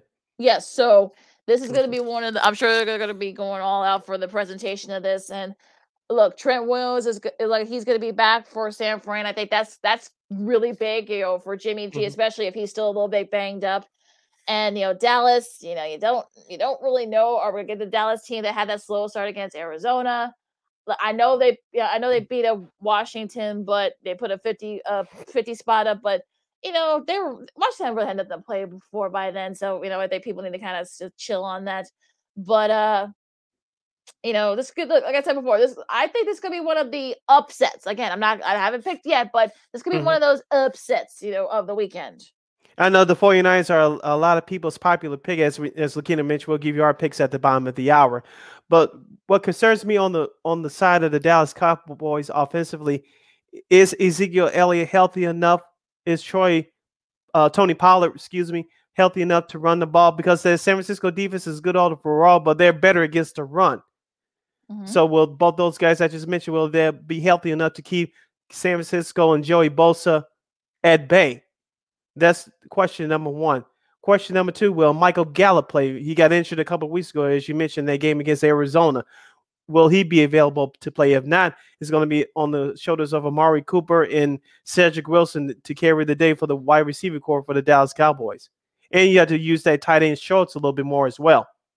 Yeah, I think it's going to be definitely a key there, especially with, I think Gallup's on IR, so I don't think he'll be able to play this week. So, but yeah, I mean, maybe feed the Zeke, and hopefully maybe if you're the 49ers, maybe use the same formula that you did, when you beat the Rams, run the ball and use your defense. And I would be surprised if we see a lot of Deebo Samuel. That's going to be the thing. Yeah. But yeah, it's going to be very interesting though, and we'll see if they do. And look, this is going to be one of those games where, look, these are two old rivals playing each other in the playoffs, and this should be a fun matchup. And look, if you're the 49ers, I mean, look, I know some people say you kind of snuck in there, but look, I mean, you've got the defense to do it. You got the running game to do it. I mean, if you get the good Jimmy G, you can do it. I mean, if you're Dallas, they've been inconsistent. So I don't know what Dallas you're going to get. I know that Trayvon Diggs has been, will he be a factor? Will he come in and sneak in and get an interception from Jimmy G and such? But this could be one of those. This is probably going to be the game of the weekend. I feel like this should be a fun game, nonetheless. Now the nightcap here. I just want to say one more quick note before we move on. Micah Parsons, the rookie defensive lineman out of Penn State. This will be his first playoff game. As I said, he should be runaway winner for the defensive rookie of the year. I want to see how Dallas will use him, especially against the run. Now, I think he'll get home to Jimmy G at least one time, but how they're going to use this, especially against the run, because you mentioned Deebo Samuel is used as a part-time running back, and Elijah Mitchell has been running very well out of the backfield for the 49ers over the last month and a half or so. I want to see how the Dallas defense is used with Micah Parsons in there. That's going to be sort of the thing. Will he be a factor? I know he hasn't played well the last couple of games, so that's going to be the thing. And look, I mean, if you're looking at these two teams, I mean, it's good. Like I said, it's going to be very interesting. But again, we'll see what happens. We'll get to more in depth in this game in a second when Christine comes on. Pittsburgh and Kansas City, that's the nightcap. I just saw a tweet from Lindsey Jones that Tyreek Hill will play, barring a setback. Of course, he banged up, his heel in the last game of the regular season. So, but, Pittsburgh, I mean, I love Big Ben's comments. He's gonna just go all out and and whatever. I know some people thought that maybe Pittsburgh kind of backed their way into the playoffs, but you know what? I'm sure. Look, Mike Tomlin has his way of getting his guys ready, so I'm sure Juju Smith-Schuster, we'll see if he can play, but I don't know. Like I said, I know people are already saying that how much is Kansas City gonna beat the Pittsburgh by. I'm not going to look. There's always as I said, once you're in a dance, you have a shot. So it's going to be very interesting to see if the Steelers can pull off a miraculous upset. The question is for me, if you're Pittsburgh, can you muster up any offense production outside of running back Najee Harris? That's going to be a question. As we mentioned, Lakina, this Pittsburgh offense has been hit and miss all year long. And when we finally get that Ben Roethlisberger performance that we've been waiting on for weeks, that's a $64 million question. On the flip side for Kansas City, can they run the ball consistently? And will their defense show up? I know they haven't leaned on them these last couple of weeks since the offense has gotten back on track. But those are the two elements I'm looking forward to on Sunday night between the Chiefs and Steelers. Well, and I think that, I'm not going to sit here and say the Steelers are going to pull off the upset, but I think the game's going to be a little bit closer. Right? I feel like, I can see this is the first time in a couple of years that the Chiefs have had to play on Wild Card Weekend. So that's a whole different, dynamic that they probably aren't used to. So I think Steelers, you may see a little bit of a fight from them. But again, I just don't know. But, we know one person we could ask, and we got her on right now. She's our buddy from KXRB Radio in Sioux Falls, Miss Christine Manica. Christine, what's up? Oh, it's a nice new setting for you. What's going on? I know. I decided to do a little bit of standing. I sit too much during the day, I just changing it up a little bit. But no problem. Yeah. No. Absolutely. Now we're, Sid and I were just going through some of these games. The last game that we're going to preview through, and again, we'll talk more in depth when we do our picks in a little bit. But probably the game of the weekend. Well, technically it's not the weekend because it's a Monday game. But I guess if it's MLK Day, so if you're off that day, then it's sort of like your 3-day weekend here. A nice little capper here. You got Arizona and Los Angeles. Two old NFC West rivals. They both split their regular season meetings. Where do you see this matchup? Because I think this is probably going to be the game of the weekend. I feel like this is the Super Bowl game, in all honesty, because you got two great teams going up against each other, and it's really hard to figure out who would pull it out. I guess it's whoever shows up that day as a team. Sometimes from the Rams, you can't really know what to expect from them. And then you have a team like Arizona that was number one at one point for a long time, for a solid 8 weeks during the season. They were the cream of the crop, and then they lost a couple of games. So again, it really depends on what team shows up and who wants it. For me, both these teams struggled to end the regular season. The Rams backed into an NFC West division title, and the Cardinals they didn't look good as the regular season ended. I know they're supposed to get J.J. Watt back, but this is a couple of things. For me, can the Los Angeles Rams get back to dominating defensively like they did last year outside of Aaron Donald? Because let's be honest here. They've been out physical a couple of times this year, both times by the 49ers and early in the season by the Tennessee Titans. And number 2, quarterback Matthew Stafford, you're out of Detroit. You're in the big stage now. This is when you earn your pay. And so, and you were brought over here to take the Rams to the next level. We'll see what happens on Monday. I mean, this could go either way. This is one of those pick'em games, I think, because I look. I mean, the Cardinals actually play better when they're on the road, so maybe this is sort of one of those things where like maybe we'll see the great Cardinals teams that we saw that played on the road early this year. And like you said, Sid, I mean, this could be Matt Stafford's first ever playoff game. Yeah. So this is in a Rams uniform. In a Rams uniform. I know he played like a couple of times when he was like with the Lions, but this is gonna be his first time like sort of like in the spotlight. Yeah. They won a division. Getting ready for the playoffs, and they're hosting a playoff game. Yeah, I want to see how he does because that's a pretty good Cardinals defense who may have J.J. Watt back. It looks like he's been practicing all this week, and they don't play on Monday, so we may get an answer by Sunday whether or not he'll play. But should be a lot of fun. Now, before we get into like other stuff, is there any other wild card weekend games that kind of have catch your eye, Christine? It's got to be the Patriots and the Bills. This is kind of this is another game that everyone's going to be watching. It's a huge rematch. We already saw what, the Patriots did with the Bills the last time. So it's going to be interesting to see what they can pull off this time around when the weather should be kind of decent. Not like it was the last time that they faced each other. So again, it just depends on who wants it. And I think that, Bill Belichick, he's been in this situation, gosh knows how many times. So I think you got a good leader in your coach to kind of get you ready for the big stage, especially when you're a new quarterback like Mac Jones is. You're listening to Second City Sports right here on the Hashtag Football Friday edition right here at Sports Zone Chicago. We're live and live in color. I'm Sid. That's Lakina. It's Christine.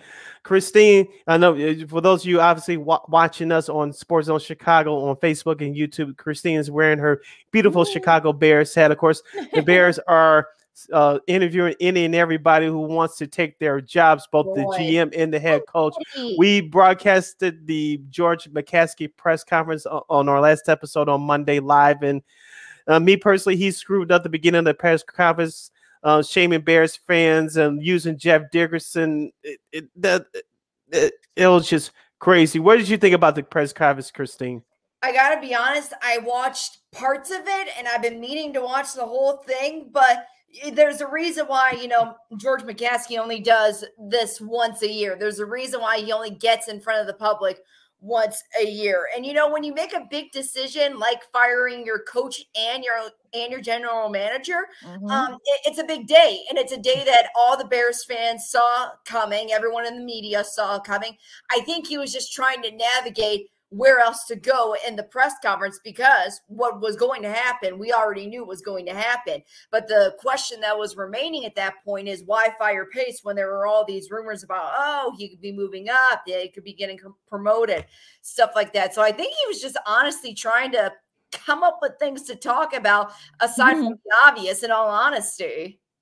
And also, he called Olin Kreutz a liar, too. Of course, those who don't know, Olin Kreutz, who has 6 kids, he didn't want to come back as an assistant coach, but he wanted to work closely with the Bears organization. Of course, he played for the Bears from 1998 to 2010. He was offered to work with the Bears linemen, but he was only offered to get paid $15 an hour. That's worse than a teenager starting out in high school. And this is the way you treat your legends. You got to be kidding me. And if it helps, Sid, my first job, it was only like $12 an hour, $12.50, whatever. So, you could have worked for the Bears. You could work for the Bears. You could work for the Bears. Yeah.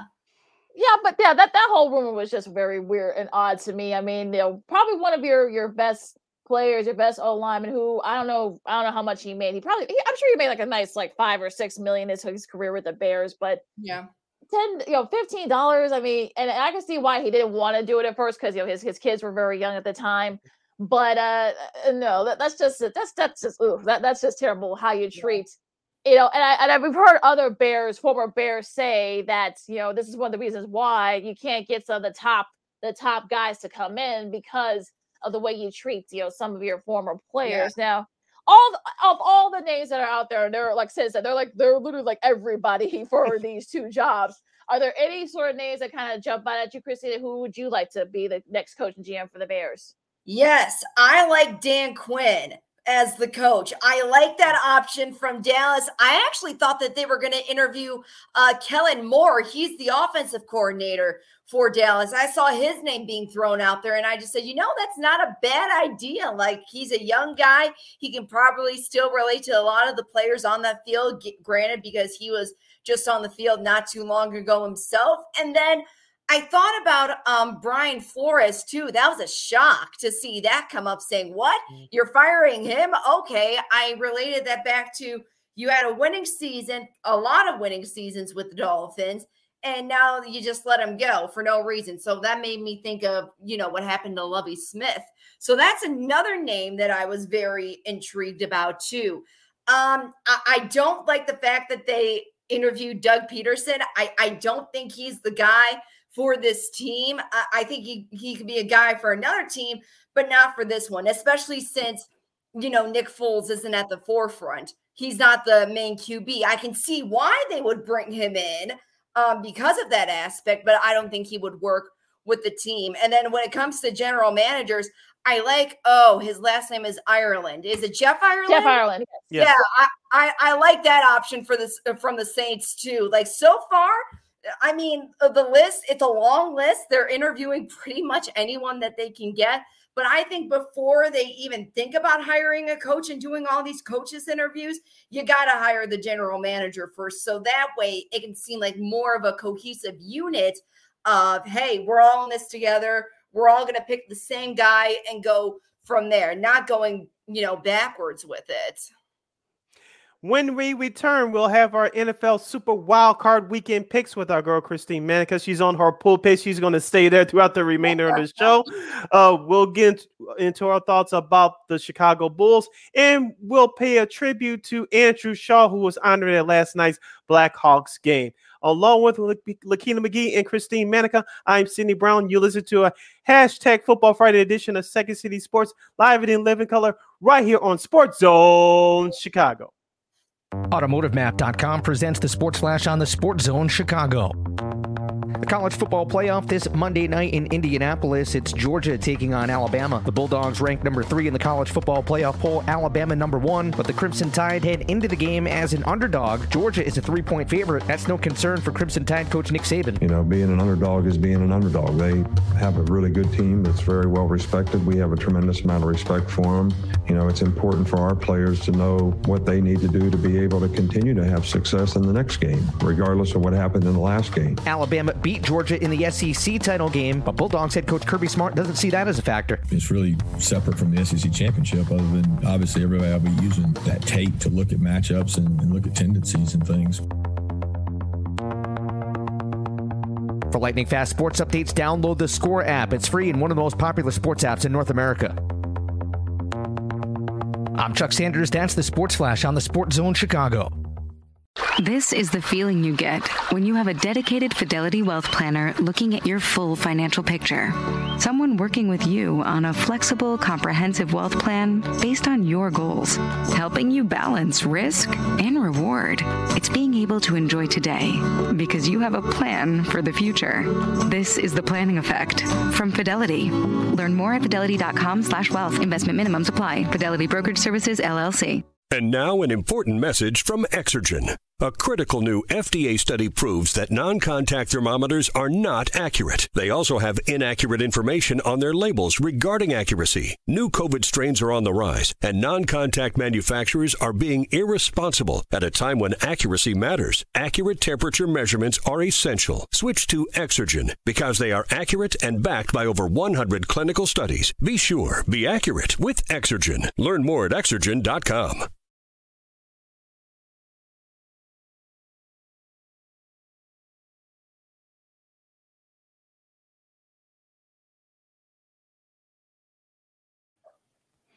Welcome back to Second City Sports on our last segment for this week's show right here on Sports Zone Chicago on the hashtag Football Friday, along with Lakina McGee. and Christine Manica. I am Sydney Brown. Lakina will join us shortly to give us our final results from the regular season during our NFL picks. And now she's coming back to the fold. Let's see if I could. I was doing some last minute calculations. That's why. Oh boy. Yeah. He wasn't good last week. Yeah. Before we get to our picks for wild card weekend, Lakina, do you have our final results from the regular season? Well, I do. And you won said by like 3. As always. Yes. Yeah, I know. Christine, you came in second, and I was in last place. So those what was the margin? 3. It was 3. So I'll beat Christine by 3. Yeah, and Christine beat me by like it was a 5-game difference between the 3 of us. So okay. Thank you, Detroit. I love you. Shut up. I knew he was gonna bring. I knew he was gonna bring that Jacksonville, winning. I know. Oh yeah. Next time we gotta play for money though, folks. We're doing that next year anyway. So yeah, we definitely gotta play for money. But yeah, look, there was a lot of fun this year, and we're still gonna keep doing it. Yes, we only got the playoff games, but yeah, look, it's cool. But first game up, who I think this was gonna be another toss up too. Sid, I'll start with you on this one. You got Vegas and Cincy. That's a 3:30 game on NBC. Cincinnati's favored by 5.5. Second-year quarterback Joe Burrow. This will be his first playoff game. On the flip side, the Raiders quarterback Derek Carr. This will be his first playoff game. Even though the Raiders played in the playoffs back in 2016, he missed it due to injury. But as we talked about in our last segment, it's going to come down to who's going to run the football the most, who's going to run it more effectively. I can see the Raiders pulling off an upset, especially after what happened last week with them defeating the Chargers on the last play of the game in overtime instead of taking the tie. Cincinnati, they're at home, so they have home field advantage, but I think that it's going to be closer than what people think. I think Cincinnati has a little bit more talent offensively on paper, and so I think Jamar Chase is going to have a decent game. I'm looking for Joe Mixon to have a better game from the running backs department, so I'm going with Cincinnati by 3. Speaking about Joe Mixon, I got some facts for you. He said he is actually in the top 3 in rushing. He has over 1,200 yards on him, to be exact, 1,259 yards on him for the year. And, with Joe Burrow back in the lineup with his team, he can do a lot of damage. He is also a great quarterback. And Derek Carr, he has 4,804 passing yards right now. That's number 5 in the league. It's going to be a great game. I really feel it for Cincinnati, so I'm going to pick Cincinnati for this one. Like I said, this is going to be definitely going to be a pick of now. Are we going to see, hopefully Joe Burrow can stay upright with his own line. Hopefully we can get a good Derek Carr. Maybe he'll have a nice showing there. You know what? It's been 30 years. I mean, since they've won a playoff game, I think they will win this.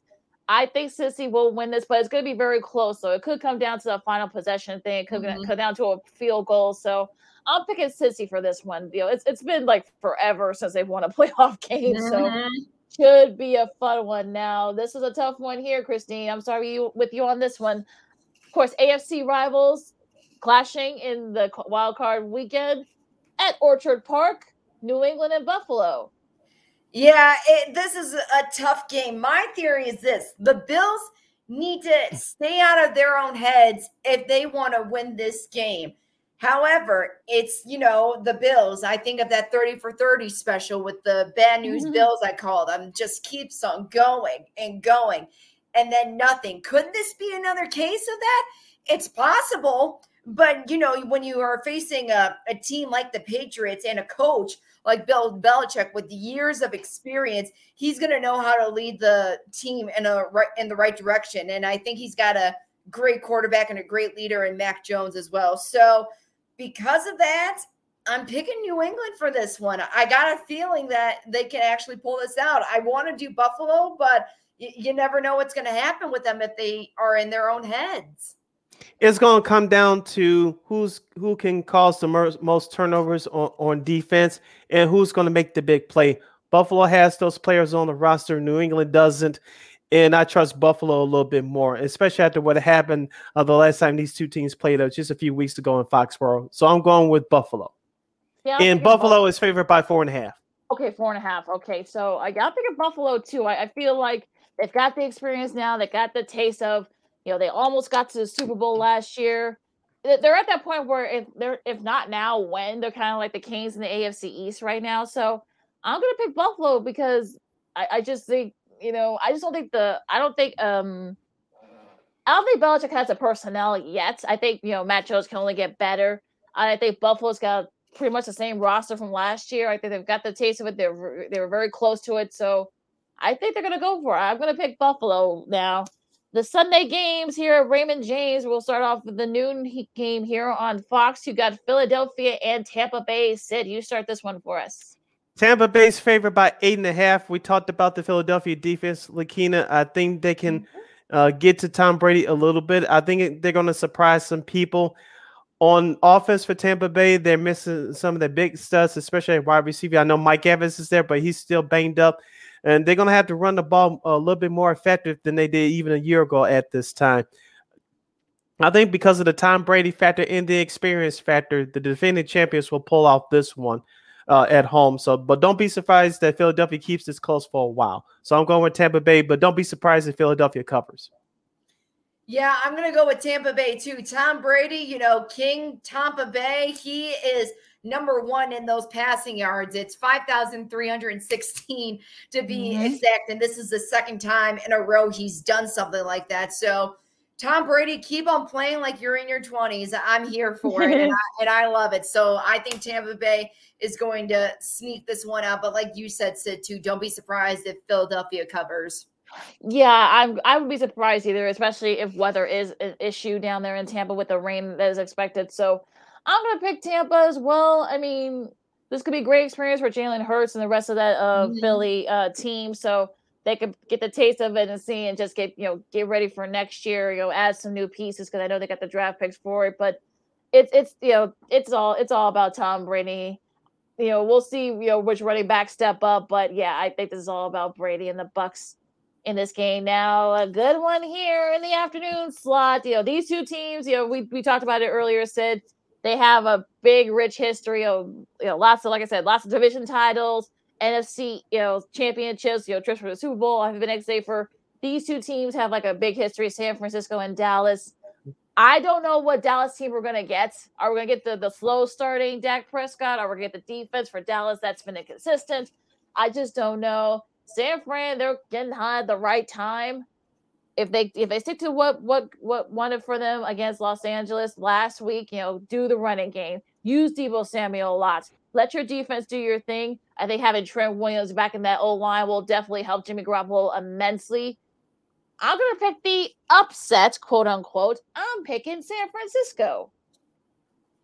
We were talking about that today too, how you really don't know what type of team you're going to get from San Francisco. However, Dak just got the Offensive Player of the Week for the NFC. So I still believe in Dak. I still believe in his team. But, after that win that the 49ers have on Sunday, really anything can happen. I think so. And plus, now Dak is officially in the talks to be the comeback player of the year too. I'm sticking with Dallas. I got to. I've said it from the beginning. I think Dak is back. I want to pick the 49ers because they've been on the road for the last month or so, especially after what they did to the Rams last week. You mentioned, Christine, we talked about it all year. On the flip side for Dallas, Dak is back. Yeah. But for me, I don't know if I could trust Ezekiel Elliott and or Tony Pollard to run the ball effectively. On the flip side for San Francisco, as Lakina mentioned, Deebo Samuel, he's their slash guy. He can run the ball from their star wide receiver. Elijah Mitchell has been another stub too, along with their backup Wilson. For that alone, I think the Dallas defense is good, but I think San Francisco's defense is a little bit better.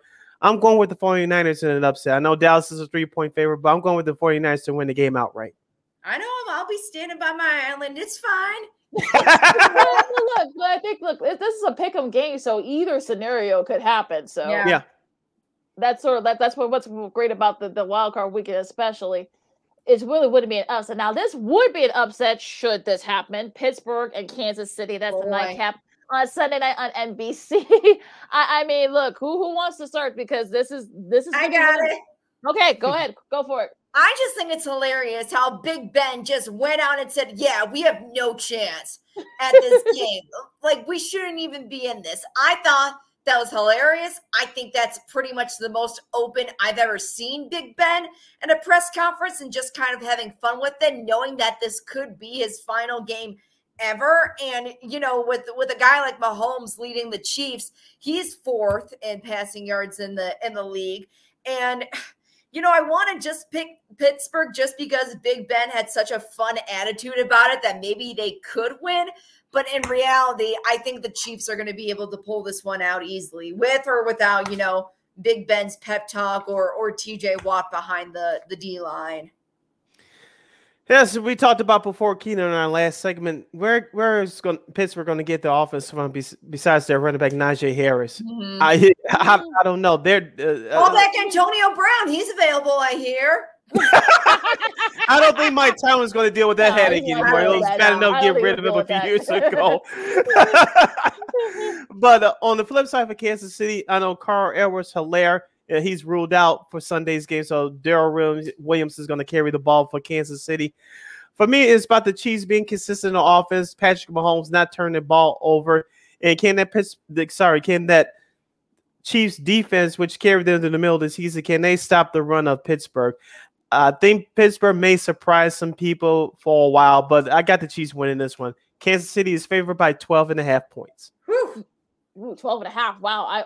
Yeah. Oh, yeah. I mean, that was hilarious what Big Ben said. I saw this. I was like, oh, you know, we shouldn't be here. I mean, you know, we have no business being in this game. Like, oh, you know, we backed into it. I think he was just trying to be funny, I guess. But you know what? I know Helaire is out with that shoulder injury, so that's a pretty big loss for that offense. I still say Casey will pull it out. You know, but I think the Steelers will cover, though. I think it's going to be a little bit closer than folks think. You know, 12 points, 12.5, that's a lot. So, yeah. But, you know, I'll pick in the Chiefs. And watch Big Ben actually do have his best game this season, throw for like 4 touchdowns or something. And, you know, goodness gracious. Crazy things happen in Wild Card Weekend now. This could be the case here with a Monday night game. You got Arizona and the Rams. You know, these two teams, of course, split their regular season matchup. Matt Stafford, you know, this is his chance, you know, to go forward. This is the first appearance for Arizona in a while. I think about a decade. So, Sid, you start this one for us. The Rams are favored by 4.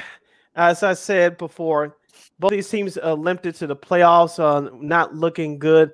The Rams, I guess, it helps them because they're playing at SoFi. That's just my references to that last matchup they had on Monday Night Football a few weeks ago. Aaron Donald was a man-child of harassing Kyler Murray. Mm-hmm. I know they're supposed to get J.J. Watt back. I don't know if that's going to be enough of a difference. For Arizona, for Kyler Murray, do not turn the ball over. And can you run the ball effectively with Chase Edmonds? On the flip side for the Rams, they should be doing the same thing. You could take pressure off of Matt Stafford. If he throws one more pick six, it's going to be the end of their season. Mm-hmm. Maybe Sean McVay will figure it out. I think that boy genius title's off his head now because people have figured him out. But I think because the Rams have a better talent down on their roster, they have a better defense. I'm going with the Rams.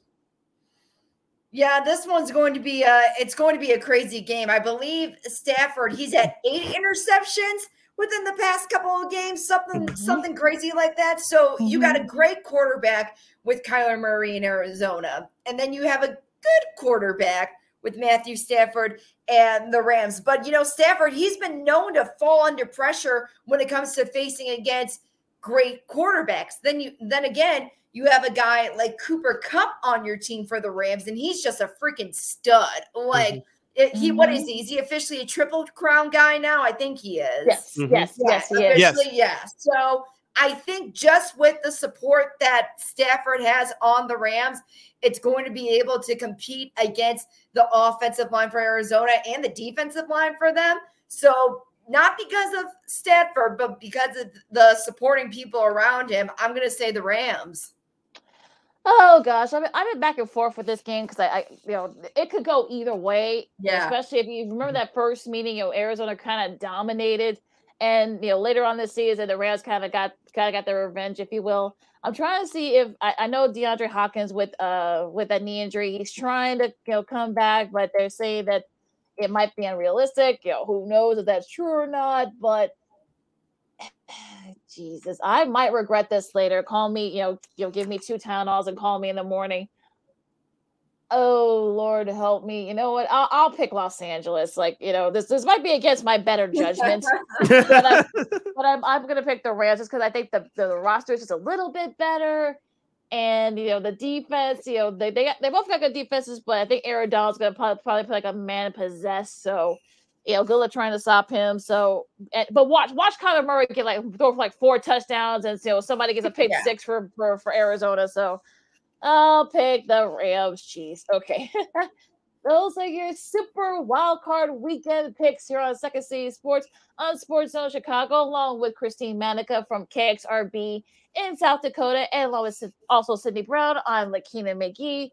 Now, we went through this pretty quick, of course, because either the super wild card game. So, the baseball, they had their first meetings, the players and the owners. There's nothing to report. They're still on strike. I know the players didn't even look at the proposal for the owners. We're about 3 weeks away from spring training, folks. Jeez. What say you guys? Because I think we're at the point where I don't think baseball fans should be worried yet. But if we start missing spring training games, that's a problem. Yeah. At this point, I would say no news is good news, right? It means at least maybe they're trying to work it out, the players and the owners going through the proposals and stuff like that. But I think, as much tension as the owners and the players have with each other, I think you have to take this process one day at a time. If it gets to the point where spring training games are going to be missed, that's when they need to get their act together and figure out a solid deal that everyone can agree upon. I said late January, and I'll stick to that prediction. Yeah. I wouldn't be surprised if 11th hour deal came along. You may miss a day or maybe the first 2 days of spring training, but I think it's going to go right up into the 11th hour, obviously. If people thought they were going to have news on it yesterday as far as getting a deal done, you're crazy. When has baseball ever gotten a deal done on time? Right. Never. Exactly. Never. Exactly. So yeah, hopefully we'll get something done before the end of the month. Let's hope. But again, right now, I think, like you said, Christine, the news is good news. How about your thoughts on the national championship game on Monday? And I'm sure you probably got a chance to watch it. Well, what do you think about Georgia winning their first title in over 40 years? I say the Bulldog one. Did you see how cute that thing was? Oh, Ugga, the sweetest. Ugga's the sweetest. And then he was with the little Butler Bulldog, and I'm like, oh my God, this is just so pure in one sense. But no, in all seriousness, Georgia, it's been 40 years for them. Congrats to them. I think what Nick Saban did at the end of the game was extremely classy of him, telling the players, saying, hold on, before you go, these two guys are great. So it just shows that, maybe Saban thought it's good to have someone else take the ring from him once in a while, and it gives him a level of respect for that team as well. You're listening to Second City Sports right here on Sports Zone Chicago. We're live in 11 color. I'm Sid. That's looking at is Christine in her pulpit in her beautiful Bears hat as we have less than 10 minutes left remaining in the program for today. Christine, let's go to the ice. The Chicago Blackhawks, they're winners of 3 in a row. They had an original 6 matchup, beating the Montreal Canadiens last night, 3-2 in overtime, thanks to Philip Khrushchev's third goal of the year. He had the game winner in overtime. But before the game, they honored former Blackhawk, a 2-time Stanley Cup champion from 2013-2015, Andrew Shaw, a Canadian. They honored him before the game. It was a beautiful pregame ceremony last night. Christine, what is your favorite moment from the Andrew Shaw career from the Blackhawks? God, I love Andrew Shaw. He was one of my favorites. Shin pads. Seriously, he was one of my favorites on the ice. And I loved how, he would stand up for his team and he was willing to get physical, whatever the cost may be. It's a shame that, for whatever reason, I don't know if they released why he ended his career early, but concussions. Yeah. So it's a shame that, we couldn't see him play longer, but for the career that he's had with the Blackhawks, I think it's amazing, you know, to be that young and to have accomplished so much, to feel comfortable enough to say, all right, if this is going to hurt me in the long run, then I don't want to do it anymore. So that takes a lot. Because if you were still hungry and still looking for something, I guarantee you he probably would have been back on that ice. But it's great to see that he is honored, and that everyone came out and supported him, which is even better. Seeing the emotion, you know, I watched a little bit of that Legacy Night last night. It's just seeing the emotion on Shaw's face. You know, we talked about when he retired. Sid, I mean, the history of concussions, it was just too many, and I think he said one of the doctors told him that if you get one more concussion, you're you know, you might, I'm not gonna say that he might have died, but it would not have been very good if he had gotten one. So he really didn't have a choice but to retire. I'm glad they honored him. It was also great to see Eddie O back, you know, calling the game. That was really cool. I know they've had a lot of younger people. I know that they're skewing younger with their telecasts and such, which is fine. All those folks are really good. We had Jason on, you know, last week, so that was really cool. Shout out to Jason Ross Jr. He made his TV debut last Saturday night in their win against the Vegas Golden Knights. Shout out to him. Yeah, hopefully we get a couple more of those folks, because those are some really good folks on as part of that thing they're doing. But it was great to see Eddie, and hopefully they can finish strong. And the Hawks have been playing pretty well. They've won 3 in a row. I don't know how the heck they won that game against the Canadians last night. But take it and run with it. Take it and run with it. It's not style points. Exactly. It's not about style points. So they won. They won 3 in a row, like you said. So. Like you'll take it, and we'll take it and run with it. So it was just a strange game, to be honest. But look, you'll take it if you're the Blackhawks. So yeah, my favorite Andrew Shaw moment was Game 2, which they won in that tough 7-game series against Anaheim back in 2015 with the soccer headbutt the headbutt goal into the net. If you remember watching the behind the scenes film, the referee said that was awesome. We never seen that. Of course, that was against the rules. They couldn't count it, but that was awesome. I think the Chicago Fire made a jersey for him too a couple days later. They did. That was hilarious. Yeah, I love it. I remember watching that live. Like I'd never seen anything like that before. He sold well too. Of course, you had to have replay.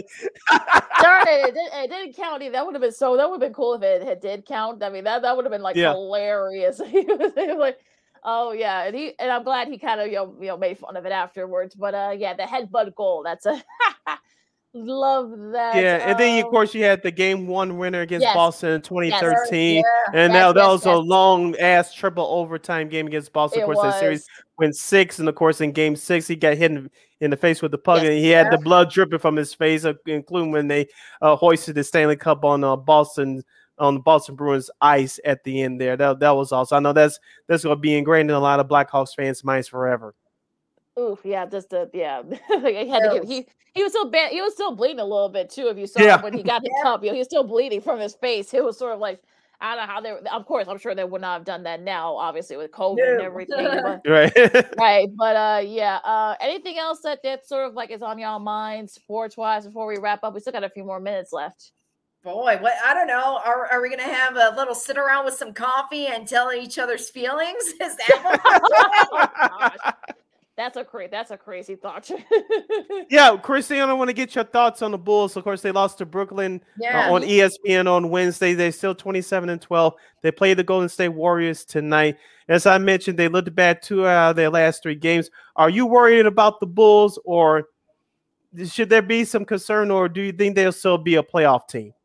If they were 500, no, I would not be worried. Since they are so far ahead, I think they're even – more ahead than what they were last time this year, probably. Oh, yeah. Way before. So, no, I wouldn't be worried. The team has already dealt with so much when it comes to injuries, and then basically everybody had COVID.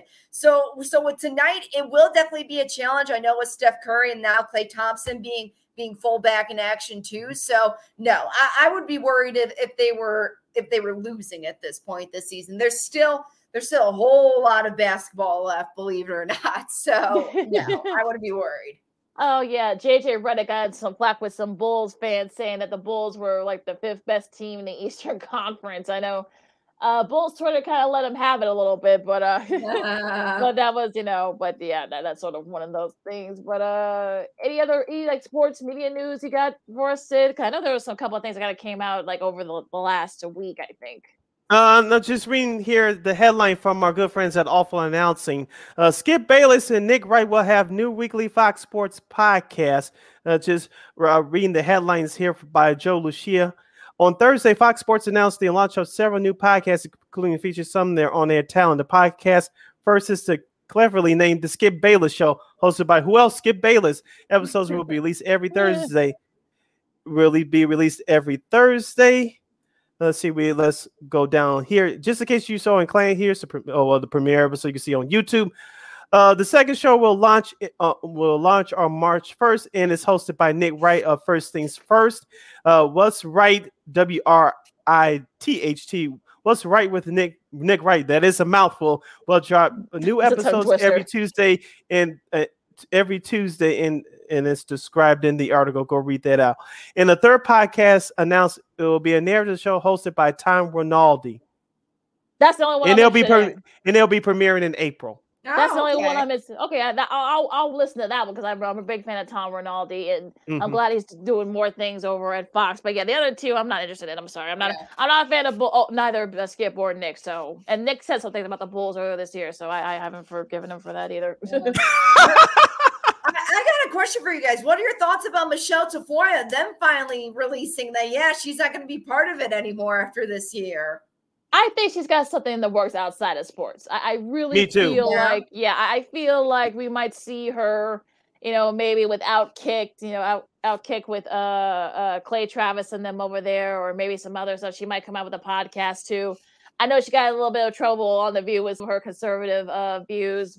I think that might have played a little bit of a part as well. But look, Catherine Tappan has done a great job on the sidelines. She's done it for Notre Dame for the last few years, and she might end up being sort of the heir apparent, so it's gonna be fine. And look, Michelle's been doing it for like 25 years through multiple networks. So, and I'm sure she's gonna end up doing other stuff too. So, right, I think she's gonna be great on the sideline.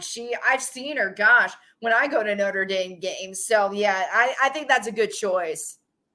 Yeah, Catherine Tappan, of course, we had her on the Dean Davis show back in the day, Lakina, when NBC was doing the hockey coverage, and she was doing the NHL Network. So she's a very good host and silent reporter. So, like I said, Sunday Night Football would be better with her going forward. So we congratulate Michelle Tafoya and Catherine Tappan on both their careers. And so we'll see what they do going forward. Another episode in the books, guys. Great job. We're going to have wild card weekend. I cannot wait. I'm really looking forward to that Dallas 49ers game on Sunday. That should be a whole lot of fun. We'll see if Big Ben has anything left in his hat of tricks against Kansas City. So it should be fun. Yeah, and Bart Scott's advice to Josh Allen. I'm sure you guys heard this. If we're dealing with the cold weather that's expected in Buffalo tomorrow night, Viagra. Gosh, I heard about that, and I'm like, good Lord, I don't think that's the answer, but okay. No, I think he's a little young for Viagra too. I don't know, but I'm thinking I'm going out on a limb. That's a good guess. That's a really good guess. I'm going out on a limb. Exactly, just get it a guess. But on that note, I'm looking forward to the wild card weekend, and also to the college hoops. That you got all the great games. There's Illinois and Michigan tonight. Yeah, we'll see if Michigan can kind of, get back into it. I know they've been struggling lately for various reasons. But yeah, a lot of good stuff, of course, in the NBA. Anything you're looking forward to this weekend, Christine? I'm really intrigued about this Los Angeles Rams and the Cardinals game, because that for me is probably the biggest game of the weekend, along with Cincinnati and the Raiders. Yeah, all those games should be a whole lot. We might see an upset or two. Who knows? That's how we usually do it here on Super Bowl weekend. Exactly. You can follow me at Keenan McGee on the Twitter and at Keenan_McGee on the IG. You can follow yours truly, Sydney Brown, on the Twitter and the IG at CK80. Once again, at CK80. That's SIDKIDA0. SIDKIDA0. Christine, where can the lovely people follow you? They can follow me on Twitter at CManica_KXRB. Make sure you download that Sports Zone Chicago app wherever you get your apps. Make sure you follow Sports Zone Chicago on all social media platforms, Facebook, Twitter, Instagram, and YouTube. Make sure you subscribe to War on Anchor on our podcast, Second City Sports, wherever you get your podcasts, including the iHeartRadio app. Make sure you follow War Media at WAR Media on Facebook, Twitter, Instagram, and YouTube. And you can catch Second City Sports every Monday and every Friday from noon to 2 p.m. Central Standard Time right here on Sports Zone Chicago. That's Second City Sports every Monday, every Friday, noon to 2 p.m. Central Standard Time right here on Sports Zone Chicago. And thank you very much in advance for your support. Like, share, subscribe, and tell your friends. All right, Lakina, close us out. All right, stay warm out there, everybody, and just be good to each other. If you're not going to get the vaccine, wear your mask. Things are still kind of crazy. So for Sid and Christine, I'm Lakina. This has been Second City Sports on Sports Zone Chicago, and we'll see you next week. Only the Bulls. Holla! Jeez.